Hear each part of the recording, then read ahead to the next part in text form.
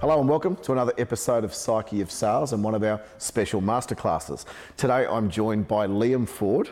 G'day Liam. Hey, how are you, Johnny? Good. Nice to see you, and I'm glad we could finally pull this together. Yeah, well, I'm on my way to the UK, called into Sydney, flew in from Melbourne. It's one of those. Via Auckland, is that right? Yeah, via Auckland. So come a long way, and so as you know, Psyche of Sales is where we get into the mindset of high-performing salespeople, but also sales leaders. But we also get masters of their field across many things. Now, although you are a very good salesperson and have specialised in this, that's not where we're going to start and focus on today. So why don't you start by telling us a bit about what you do?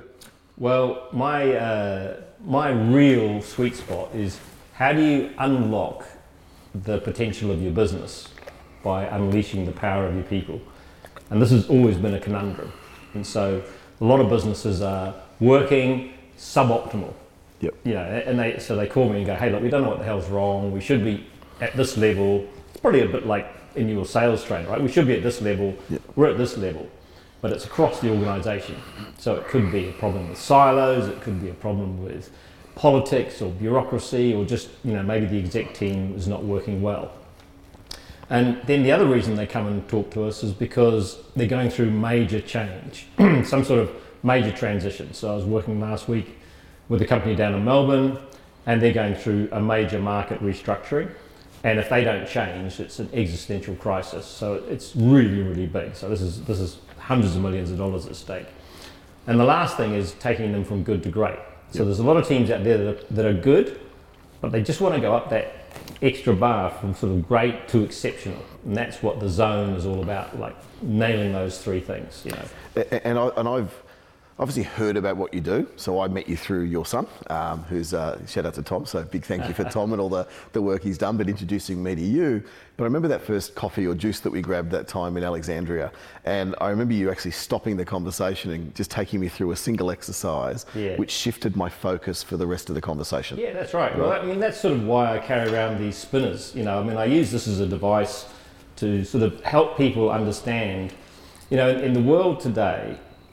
So I've worked now in 35 countries. So I'm heading off to the UK, I'll work in Boston, I'll work in New York, I'll work in Panama, and I'll be in Europe working in Zurich or Barcelona somewhere, this trip.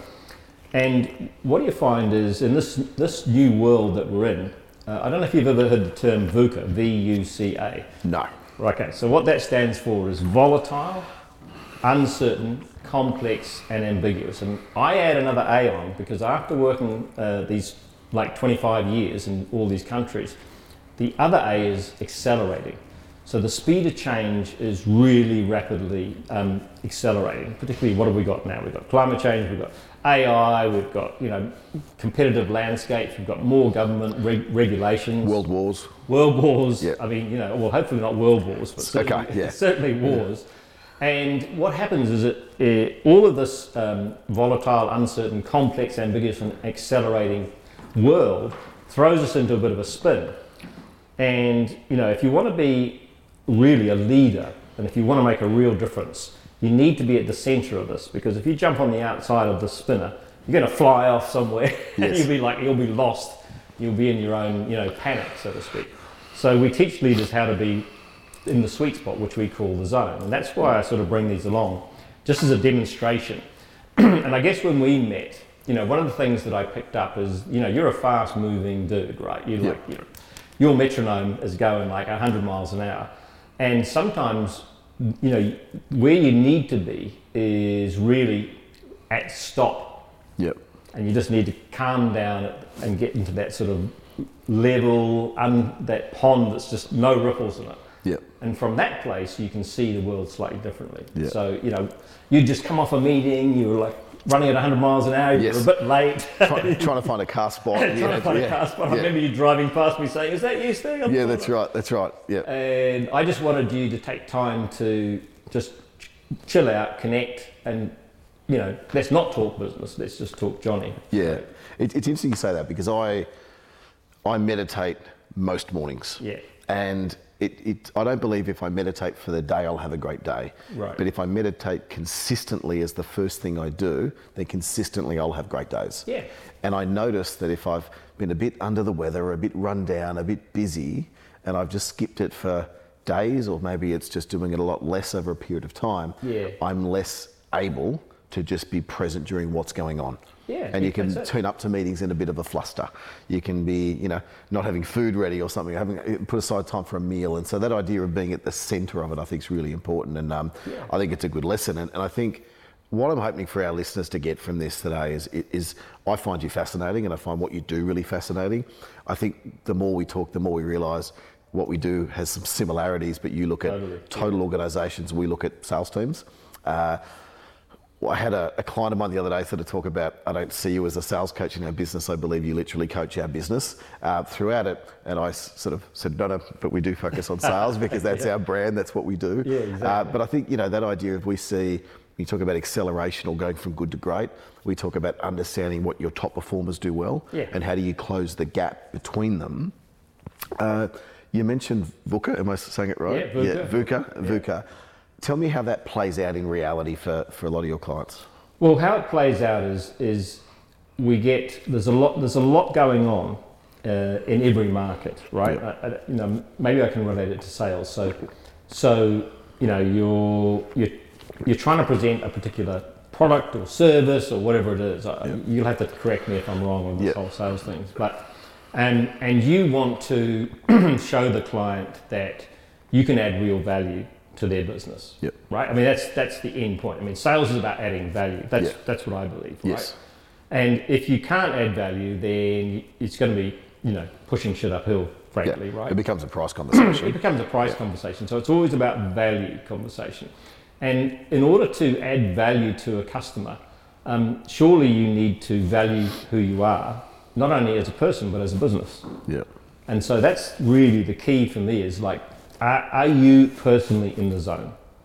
And are you there to serve your customers, or are you just there to make money? Yeah. And I think customers can smell the people that are after just making money versus those that are there to serve. And then ultimately I'm there to serve you, to help you do your job better, but also to help grow your organisation. And so that's how I see the 3 steps. Like, I'm in the zone, I help you get in the zone, and then I help your organisation get in the zone. And that's sort of the concatenation. And so when you're in this volatile, uncertain, complex, ambiguous and accelerating world, you can easily be taken off the zone. Yes. And things change. So one of the first things we do when we look at businesses is their business blueprint right? I mean, do they know what their vision is? Do they know what their purpose is? Do they know what their values are, their strategy is, their mission, whatever else? Have they got the right structure? Yep. Because if you don't have that right, you're in trouble. And I often tell these stories. I mean, I'm a big storyteller, and about the 3 riders on the back of an elephant, right? Okay. So there's 3 riders on the back of the elephant. One wants to go straight ahead, one wants to go left, one wants to go right. Yep. Now, what does an elephant do when it gets mixed messages like that? What do you reckon? Stops. It stops, right? Yep. So that's what you're doing to your organisation. Yeah. If you don't have clear messaging, and I'm imagining that's what happens in the sales process too. If you're of not course it does. Yeah. super clear about what you're selling and what the benefits are, you're basically going to stop the sale. And I then say to them, okay, have you ever tried to move an elephant that's stopped? And they go, no, but they can imagine how tough it is. Yeah. So this is what you're doing to your organisation or to your sales team, or you're disabling them. You're having this huge impediment. And so that's really how it works. So it's practice. About getting total alignment. Total alignment, total clarity. Like, what are we here to do? Who's the customer? What value do we add? Where are we going to play? How are we going to win? So that's why I think it's very similar to what you do. And then we basically make sure that the culture and that communication is end to end, the whole organisation. And that could be 50 people, it could be 50,000 people. Yeah. We've got a process that handles, anything at scale. I imagine the reverse is true. So trying to push an elephant that's stopped is really hard, but trying to stop an elephant that knows its direction and it's going in that direction is going to be hard to stop as well. Yeah, that's right. You're just going to get ahead of all the competition. And that's the zone, right? That is the zone, because then when you're in the zone, things really, ramp up. Like, your creativity goes up, your ability to focus, your attention goes up, your ability to problem solve goes up, your ability to connect with others goes up, your emotional intelligence goes up, even your IQ will increase. Because, IQ is often, like they think, oh, I'm not smart or I am smart. But IQ in terms of business is not just your physical IQ, but it's your ability to recognize patterns. Okay. And so when you can recognize patterns, you can go, oh, okay, I recognize that. And now I know where to go or where not to go, where to avoid. Yep. So that's pattern recognition system gets turned on when you're in the zone. So yep. that's what we're all about, like getting your psyche in the right place so that you are optimal. And so you've mentioned that you do this at an individual level. So sometimes you work with a CEO or a senior leader and trying to get them in the zone. Yep. And then you help organisations get their people in the zone. Correct. Is that right? So it's leaders, teams, and organisations. So quite often our first port of call, we might have a conversation with the CEO, and they'll say something like, "Hey, our organisation is not where it should be." Yep. And then I'll say to them, okay, so who's the leader of the organisation? And they put their hand up and say, well, I am. And I'll say, okay, cool. So are you in the right location? Are you in the right mind space? Yep. Because I always believe the old saying, the fish rots from the head. Yep. If you walk on the beach and you look at a fish, you'll always see the head's rotted out first, right? Yep. Sorry to your listeners. That's right. But you always start at the top because you can't play the blame game if you want to be in the zone. Yep. So the CEO can't go, oh, my team sucks, or my organisation sucks, right? That's not how you change something. You change something by taking on personal ownership or accountability. You can go, okay, what can I do? Have I created the right environment? Have I chosen the right people? Have I put the right people in the right seats? Have I lined them up correctly to what we want to achieve? And once the CEO or the exec team owns that, then we're cooking on gas. Then we really can speed things up because now they're taking ownership. They've got skin in the game rather than saying, oh, Liam, go and sort out the organisation while we sit in our ivory tower. Yeah. That's not the sort of client we want to deal with. And it does relate exactly with sales, which is this idea of alignment. Right. Like a salesperson's life should be quite simple.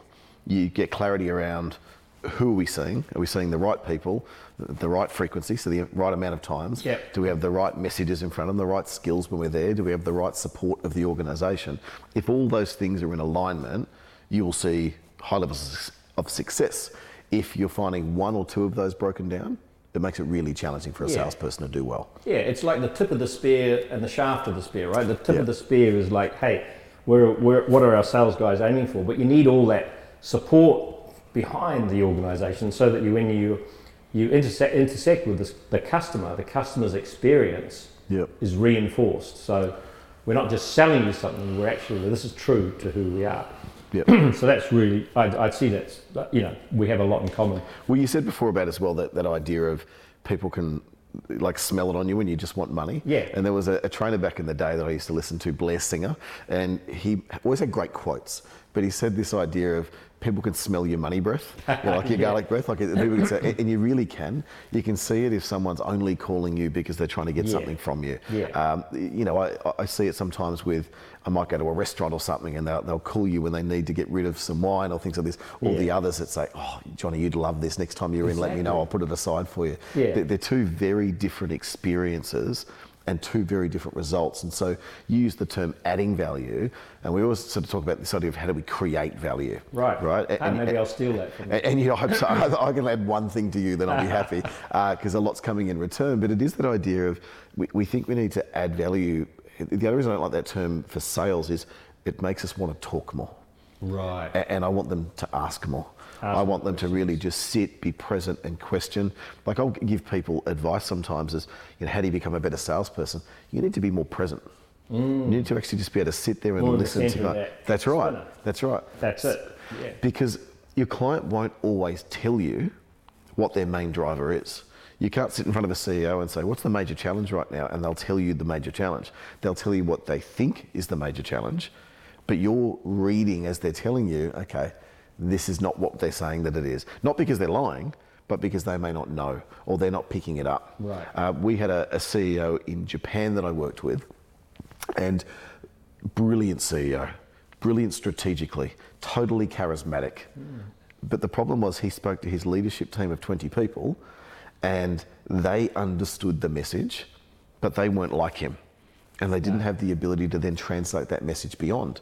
Now there's 12,000 people in this organisation.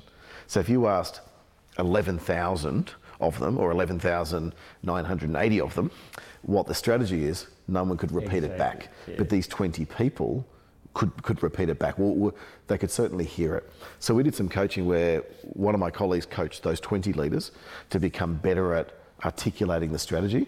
And I coached the next 75 leaders in the organisation, because those 75 leaders spoke to over 1,000 people, and those 1,000 spoke to most of the organisation. Right. So we knew that if we could get their storytelling right, so they could tell the strategy in a few minutes and get their team on board with it, that would have a significant impact across the whole organisation. That's almost exactly what I do as well. Yeah, great. So that's about the alignment and then the cascade. Yeah, okay. Right. So, and funny enough, you might say those 20 people really understand it, but one of the things we do is we do a discovery process, and we will ask them specifically in different ways, like what are the priorities, what are the future challenges? Oh, and by the way, what's the strategy? And I would say that 75% don't know it. Yeah. They can't recite it in a way that someone further down the organisation would know it. Sure, they might be able to speak to a whole lot of PowerPoints, right? And then get off the bullet points. But that's not how most people operate. No. When you're at the front line of an organisation, you just need to know what are the three things that I need to know, right? I need to know this, this, and this. So then I can make a decision at the front line. And what we're trying to do is push down decision making to the lowest, the pointy end of the organisation. So what are those three things? How do you tell your person who's sitting on reception, should they know the strategy? Absolutely, they should know the strategy. And be able to articulate it. Yeah, should the person in your warehouse sweeping the floor know your strategy? Absolutely, because it might be that what they need to improve their productivity is a longer mop. I don't know what it is. But they'll spot things if they know what the strategy is. So it has to be real simple. So they say, and not to bring it back to a sporting analogy, but whenever they talk about their best coaches, like rugby league or rugby union players, it's never, they're the most complex people. They're not because of how clever they are. They talk about how they simplify it. Yeah. And every time I went on the field, I knew exactly what I had to do. And I find that when you talk about VUCA, what that often equals is pressure. Yeah. Exactly. So we're facing more pressure. And when we get someone up to role play in front of their peers or their colleagues or someone more senior, often they feel a lot of pressure. Yeah. And they say, well, this isn't a real situation. I said, it is real, because you're in a real life situation. Yeah, that's right. But it's also showing you how you react when you're under pressure. Exactly. And that's really important. And so will you remember those three priorities when you're under pressure? When you're faced with 12 things in front of you, how clear can you be on, no, but that's not what we do. Yeah. And I think about, we're a small company, as you've seen, and you can see it here, which means we need to be clearer than ever on what are the 2, 3 or 4 things that we must do. Absolutely. So we used to have 7 priorities. We've now based it down to 3. If it doesn't come into those 3 priorities, then we don't do it. Yeah. Right? That's not our focus. Exactly. And it's again, it just comes down to articulating them. But we haven't touched on this for 5 or 6 weeks in the office.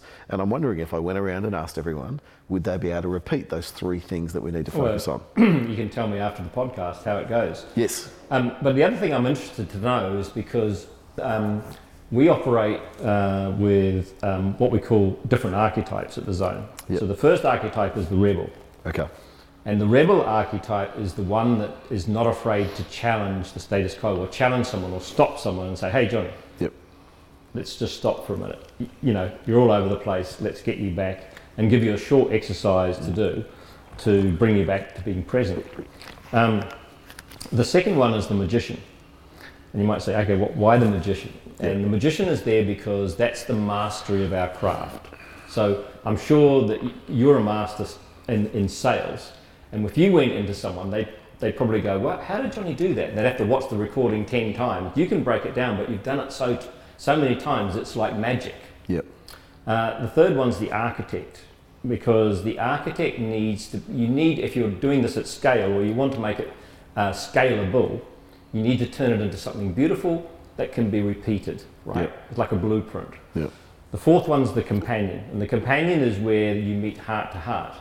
So it's sort of opposite to the rebel. So the rebel's going to break something, the companion's going to bring it together and say, hey, look, even though I challenge you on that, I'm here for you. This is the why I challenge you on it. I'm here to make you better and serve you better.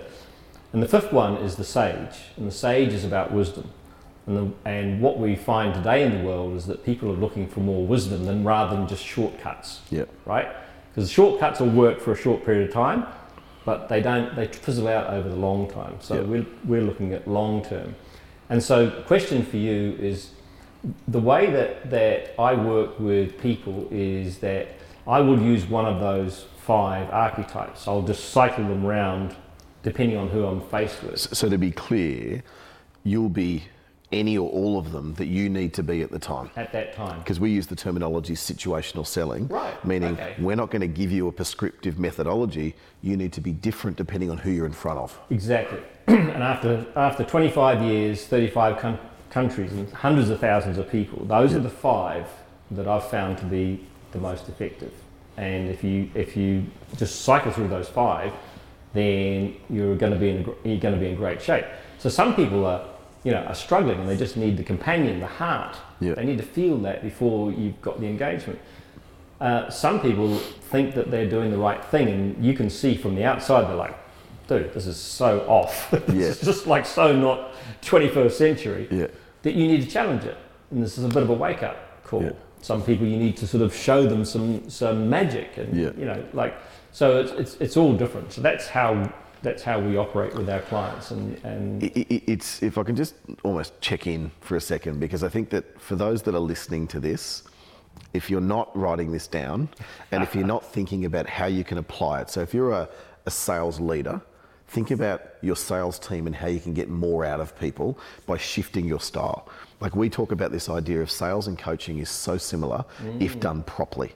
Sales isn't some trickery that you're using to kind of convince people. It is understanding what drives someone and moves someone, and how do I adapt to help them get there. It's almost a guide as a facilitator. And as you know, I coach a lot of execs, and it's the same thing in coaching. It's understanding them and their drivers and what do they need to get from where they are to where they need to be.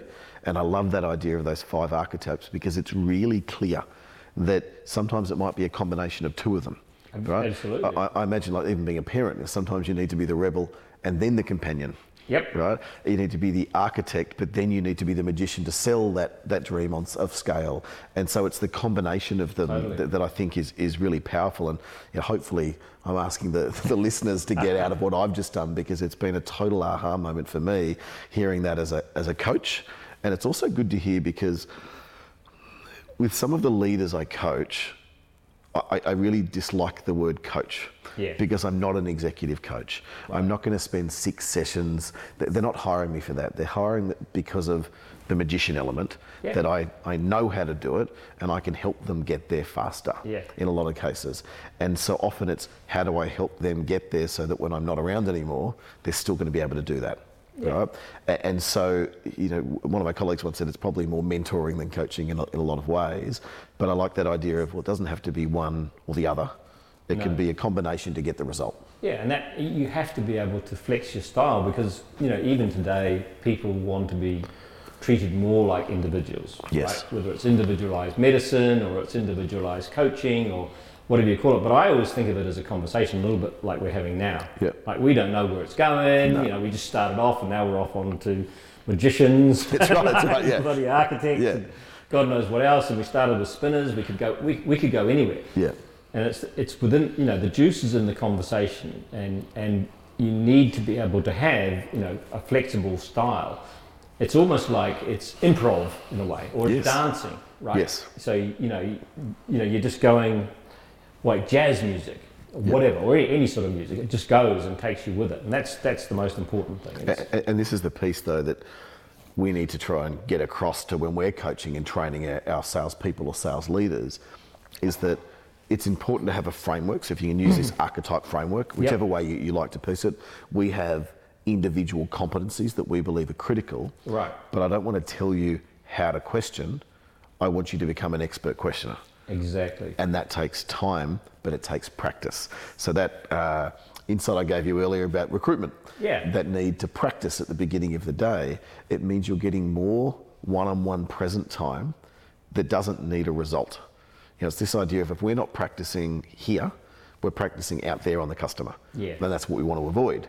And there was this study done in 2018, University of Florida, and they looked at 4 different sales methodologies, so big methodologies: spin selling, challenger selling, value selling, feature and benefit selling, against 4 client or customer types. Okay. 1,500 salespeople, rigorous win-loss analysis. They went really deep. And what it worked out is that for a certain client type, a certain methodology worked. Okay. But for the next client type, a different methodology worked, and so on. And so the hypothesis is, if you're using any single methodology, you're wrong 75% of the time. Right. But my favourite piece of this is that they looked at the top 5% of salespeople, and they said, what methodology do you use?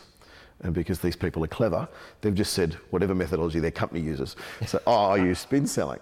But then when pushed and said, but what happens if you've got a client who's very set in their ways, etc.?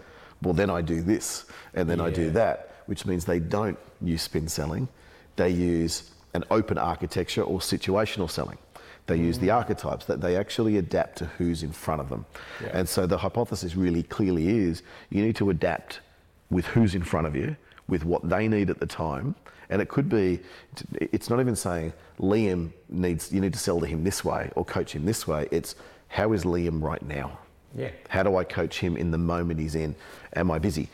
Do I need a rebel to stop? Yeah. As you did last time, so we can have a better conversation off the back of it. Yeah, because every day is different. Right? Exactly. Every day we're showing up as someone new. I mean, we have a consistency. But, hey, this morning I might have got a bit of bad news, or I might have got a bit of good news, and there'll be a flow on from that. Yeah. And that's really important. And I really like the sound of that study. In facilitation, which is a big part of our methodology, which we teach all our zoners, it's what we call emergence. And so you're always working with emergence. So whatever the answer is emerges out, and then you're surfing on that emergence and going to another wave, to another wave, to another wave. Yeah. Right? And we say to them, look, if you're having a conversation with a client, go in there to serve them. Don't worry about selling something, or if you're there to serve, the opportunity will come where they'll say, hey, could you do that with my team? Could you do that? And that's when they ask you, and I think that's the most powerful way of creating business, is having them ask you rather than you ask them. I don't know. I'm probably spoiling everything you've done. No, you're exactly right. And I think we talked in one of the podcasts recently, is this idea of a flywheel. Right. And it's a bit like the elephant. Once it's going, it's hard to stop. Yeah. But also once something is going bad, it's hard to stop the other way around. Right. And it was an example that a portfolio manager analyst sort of gave me around a particular stock. And they said, the reason we like it is that they have more stock. It's similar to a Bunnings. They have more stock than anyone else that's possibly out there. And because they have more stock, they attract more customers. Right. And because they attract more customers, they sell more, which gives them access to more stock, but at better prices. Right. Which means they can attract more customers, which means that more customers buy, and it becomes this piece that no one can get into the market because they can't buy the stock at the pricing to attract the customers to beat them. Yeah. And so therefore it goes in that direction. And then they gave an example of another business that was losing customers, and therefore they couldn't access the stock and they had to pay more for it, which means they weren't then competitive, and they were slowly getting momentum to go out of business. And we say in sales that once you've clicked and it's got it right, like a great real estate agent isn't cold calling 100 times a day, because he's probably been doing it for a period of time, and he's staying visible in the market. He is making phone calls, but he's staying in touch with people so that the moment they're ready to sell or thinking about it, they're calling them in for advice. Yeah, hey, Ross, what would you do? Hey, Cherie, what would you do? Yeah, exactly. And we've had this conversation, so I know this happens to you, where you get the phone call and said, hey, Liam, we're going through this at the moment. What do you suggest we do? And how much more powerful that is than you calling them and saying, hey, I've got this new product in mind. Exactly, what do you think? Yeah. And I know certainly from our perspective, the reason our conversion rate is so high is because 90% of it is inquiry-led. That people are coming to us saying, can you help us with this problem? Yep. And we can. And that's where value is created. We can actually say, what's the problem? Why is it a problem? What's the impact of the problem? And what would the impact be if you could get it right? So we're trying to establish motivation to getting it right.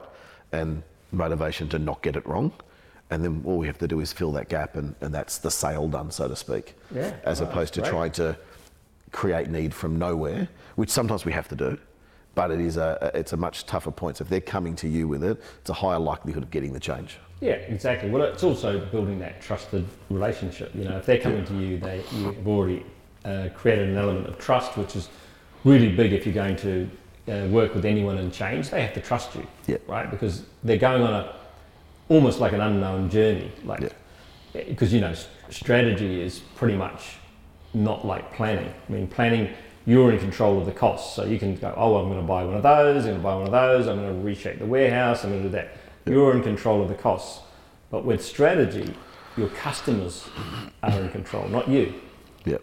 So it's a leap of faith. A lot of strategy is, if we do that, our hypothesis is then, if this is where we play and this is what we believe we're going to win, but you can't be absolutely sure who's going to win. So that's the difference between having the surety around planning, what I do with my dollar, versus strategy, which is asking the customers for dollars, and that's exactly what back to the spinning, whatever it is. Yeah. I can't even remember what these bloody things are called. Spinners? Fidget spinners.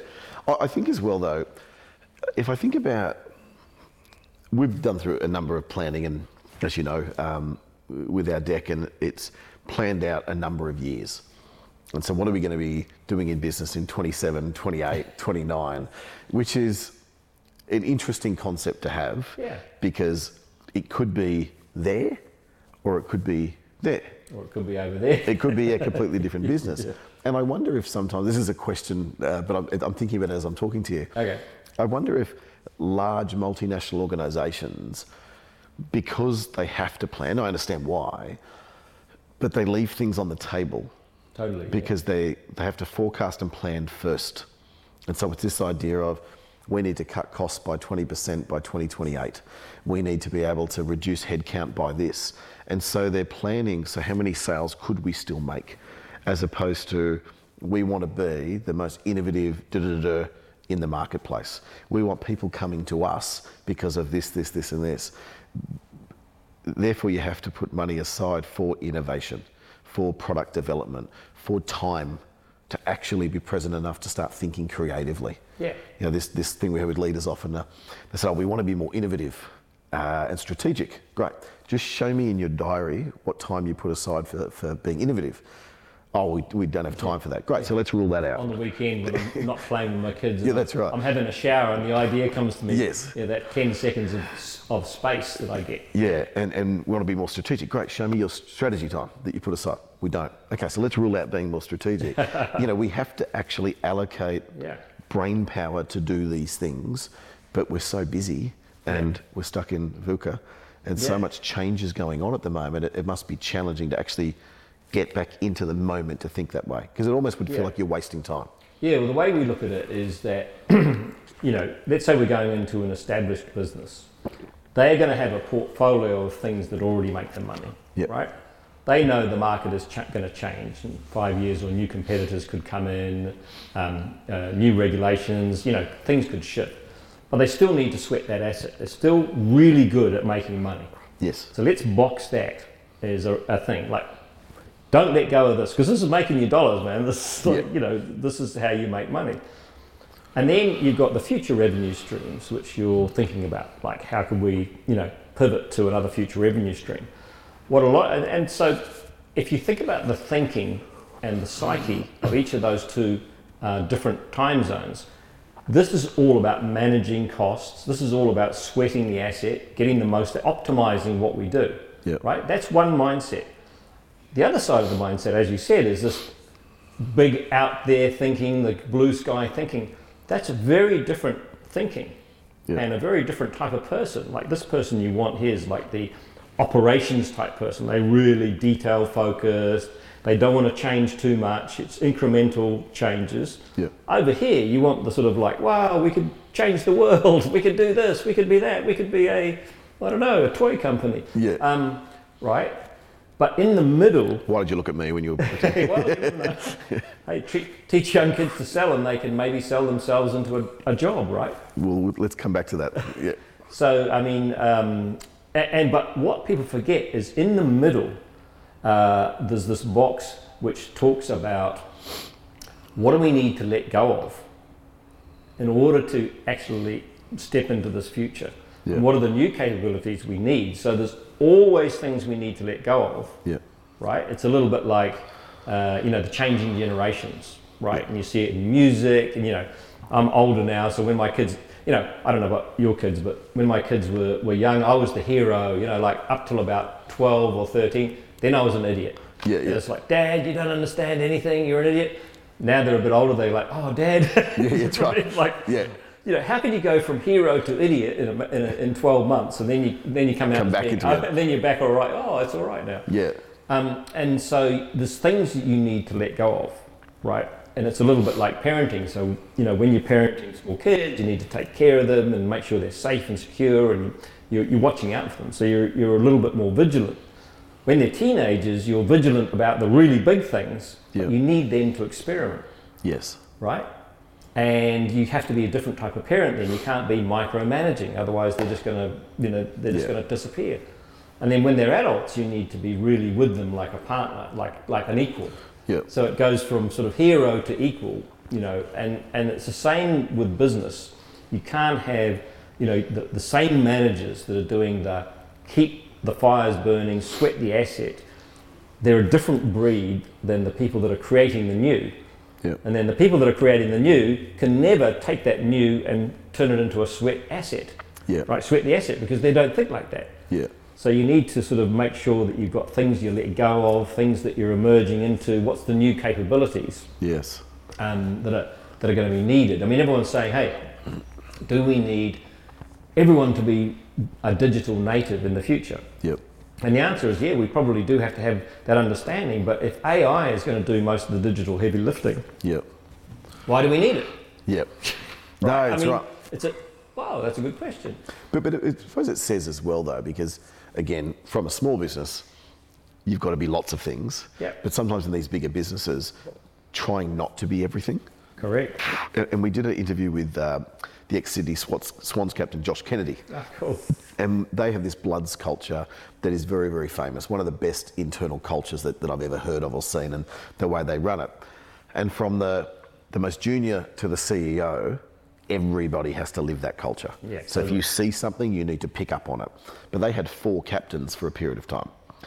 And he talked about how each of them almost had different archetypes. Okay. And so he found it challenging to be the rebel. I'm going to use your sort of piece there. He was a much better companion. But there was a really strong rebel there. That there was this magician that they sort of talked about, that idea, who was just a master at having those conversations. You know what I mean? But also the way people would walk away feeling so amazing off the back of these little conversations. Yeah. And so he sort of talked about how he had the ability, and he was much more around that architect, right. the structure piece, sort of there as well, of sort of building at what it could look like.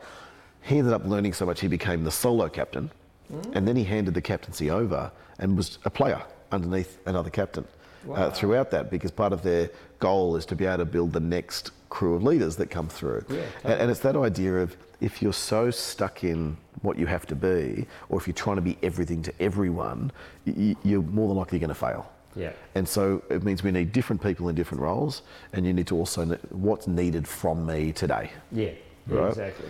And I was taught this quite young, not in this scenario, but I used it in this scenario, of the idea of wearing different hats. So right now, I'm wearing a podcast hat where I'm having a conversation with you. Yeah. And my mind will sometimes wander, like you're making me think of so many ideas through this, but I've got to keep reminding myself, it'll be just as great an idea in half an hour's time. Yeah. Right now, all I can do is focus on this, but I've got to remind myself what hat I'm wearing today. And then, post this, I'll put another hat on. And that'll be whatever the next focus is. And I think that idea of the different archetypes, again, I know I keep coming back to it, but I think if that's not an aha moment for people, then they're missing something. Yeah, and I think also, one of the things that we teach the executives is that you have a certain amount of attention every morning, right? Attention span, this bucket of attention.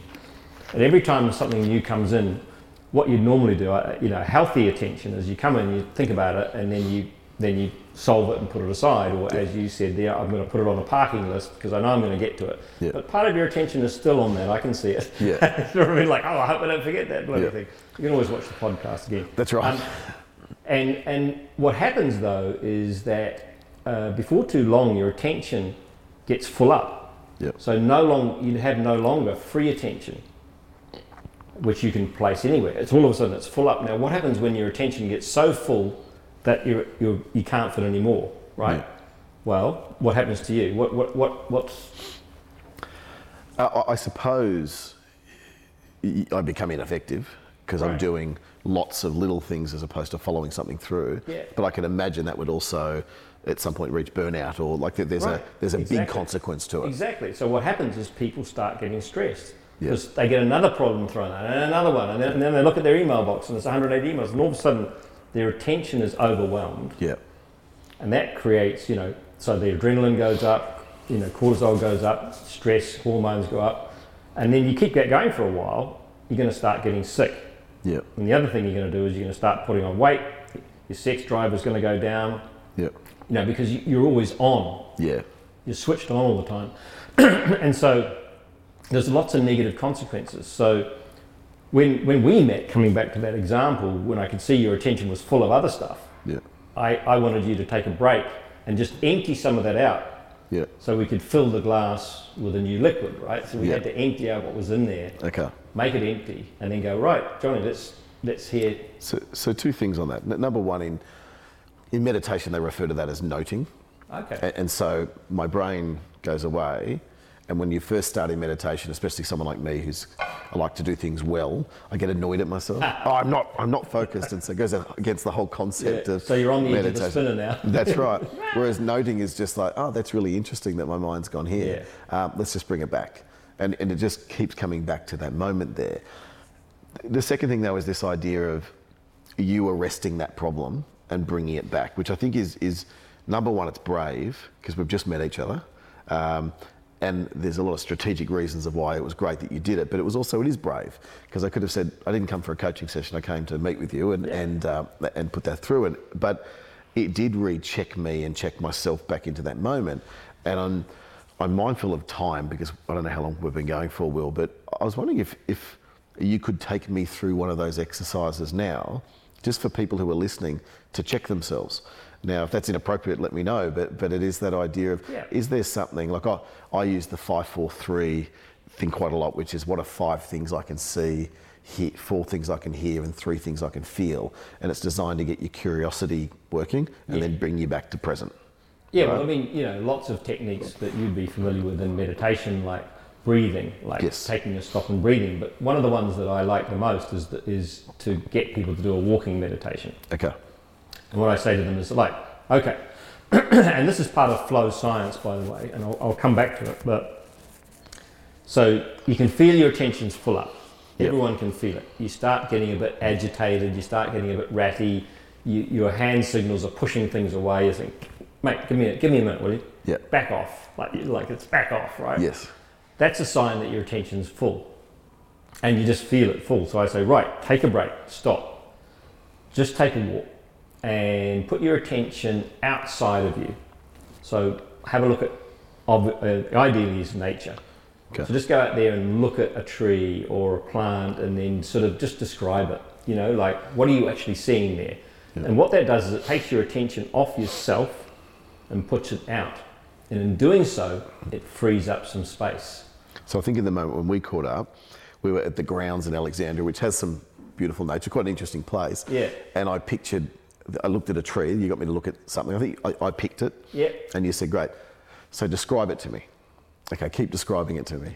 Like beyond where I would, so I'm finding new parts to describe. Yeah, that's right. And before I knew it, my eyes weren't looking away anymore. I was totally focused on what it is that I was discussing.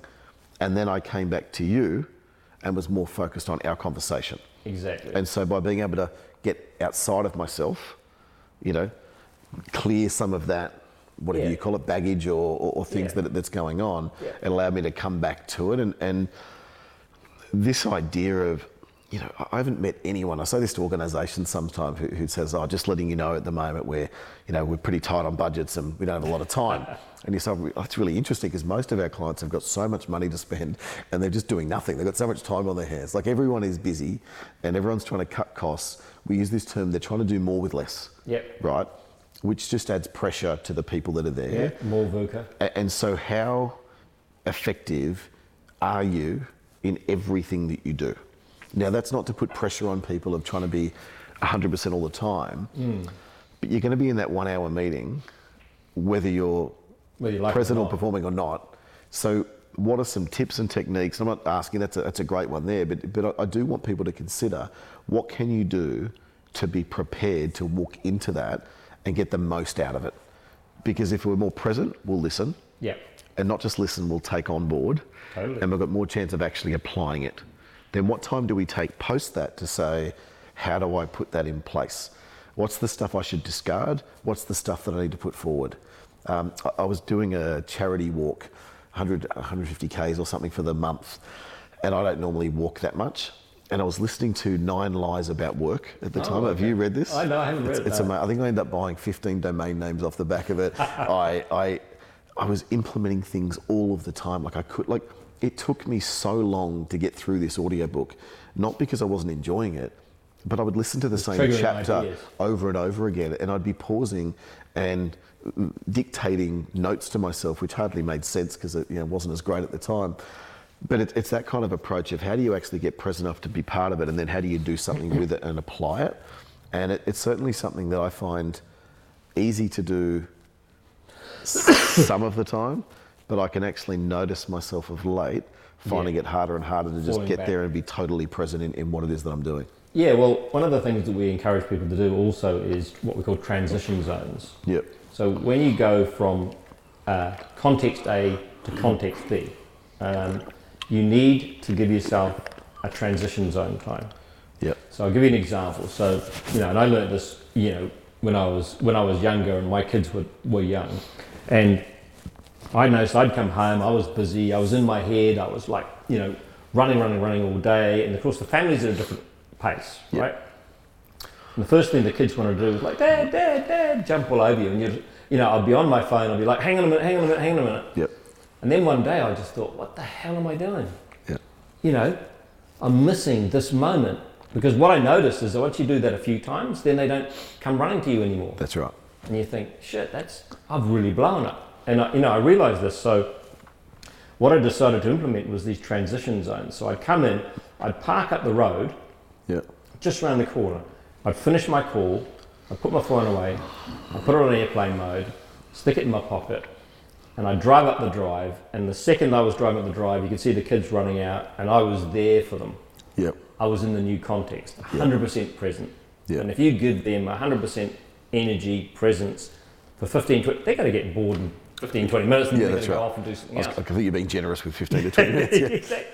But if you resist that, no, hang on a minute, they're going to be continually whining at you. So how we do it in the zone is that you're in one context, and you say, right, I'm deliberately moving from another context.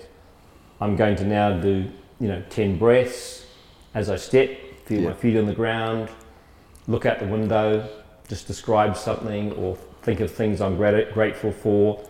In that 30 seconds to a minute, I'm changing context. And that's the important thing.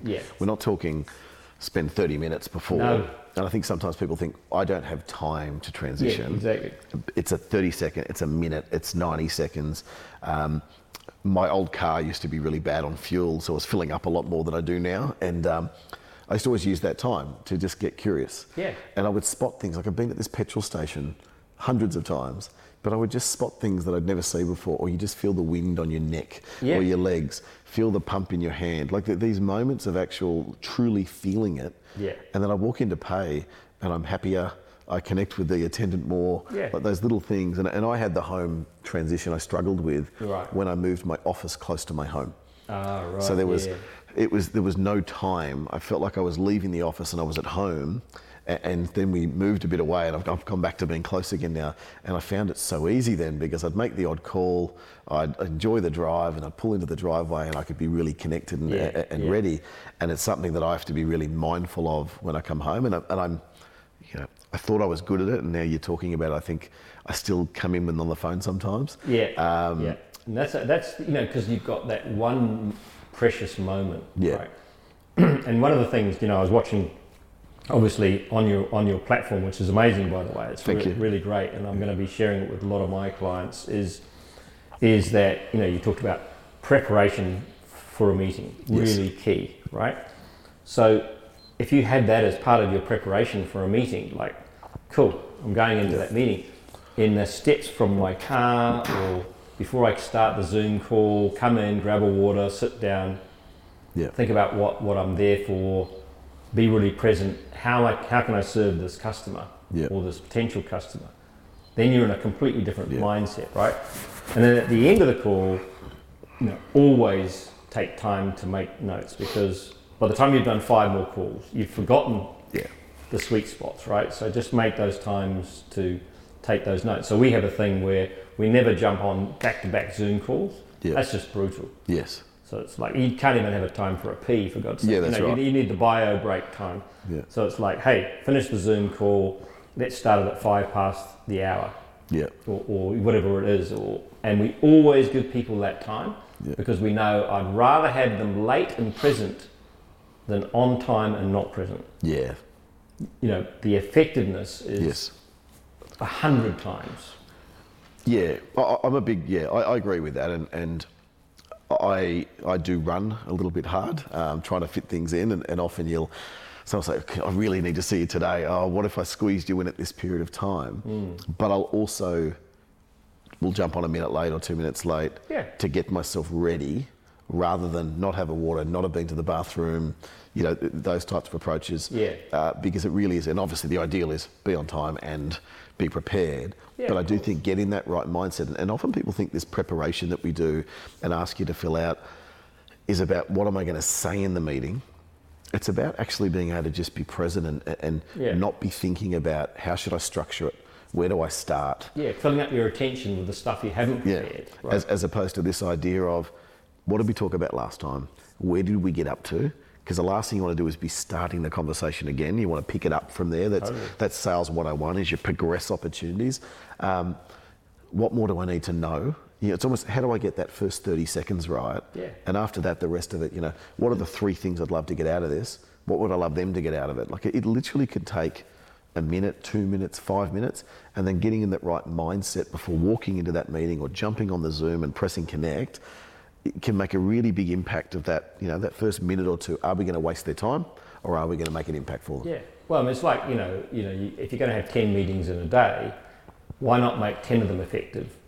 Rather than 5 sort of effective and 5 hit and miss. I mean, it's just, because how much, it's real hard to get into people's diaries all the time, right? They're, time poor is another thing. So if you're in someone's diary, man, that's gold.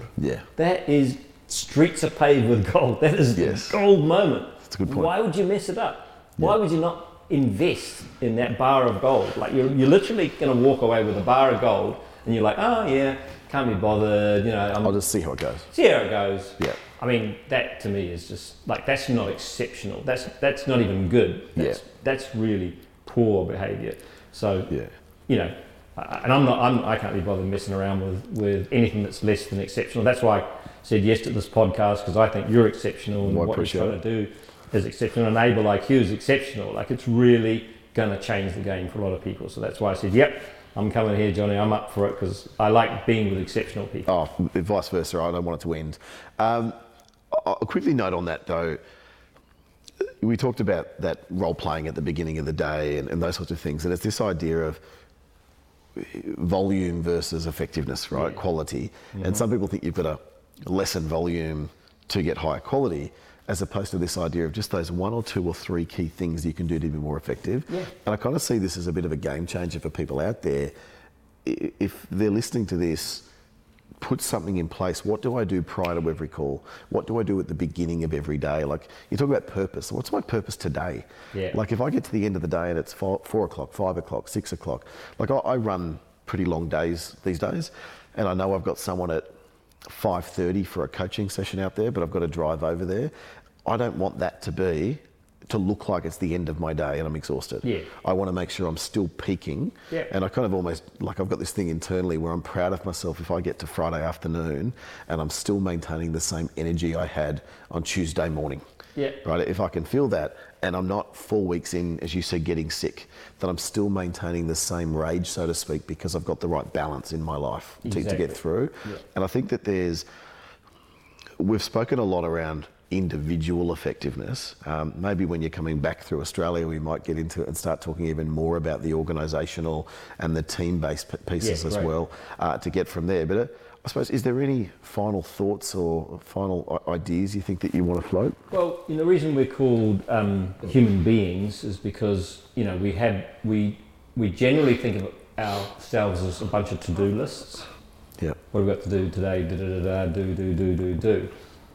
Think about yourself as a being, and who am I going to be today? Who am I going to be at the beginning of the day, throughout the day, at the end of the day? And that is really, really important, to have a being list. Yeah.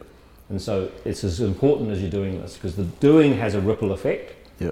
But who you're being has a ripple effect, and that ripple effect actually has a much longer tail than the doing. The doing, you hit a domino, it falls over.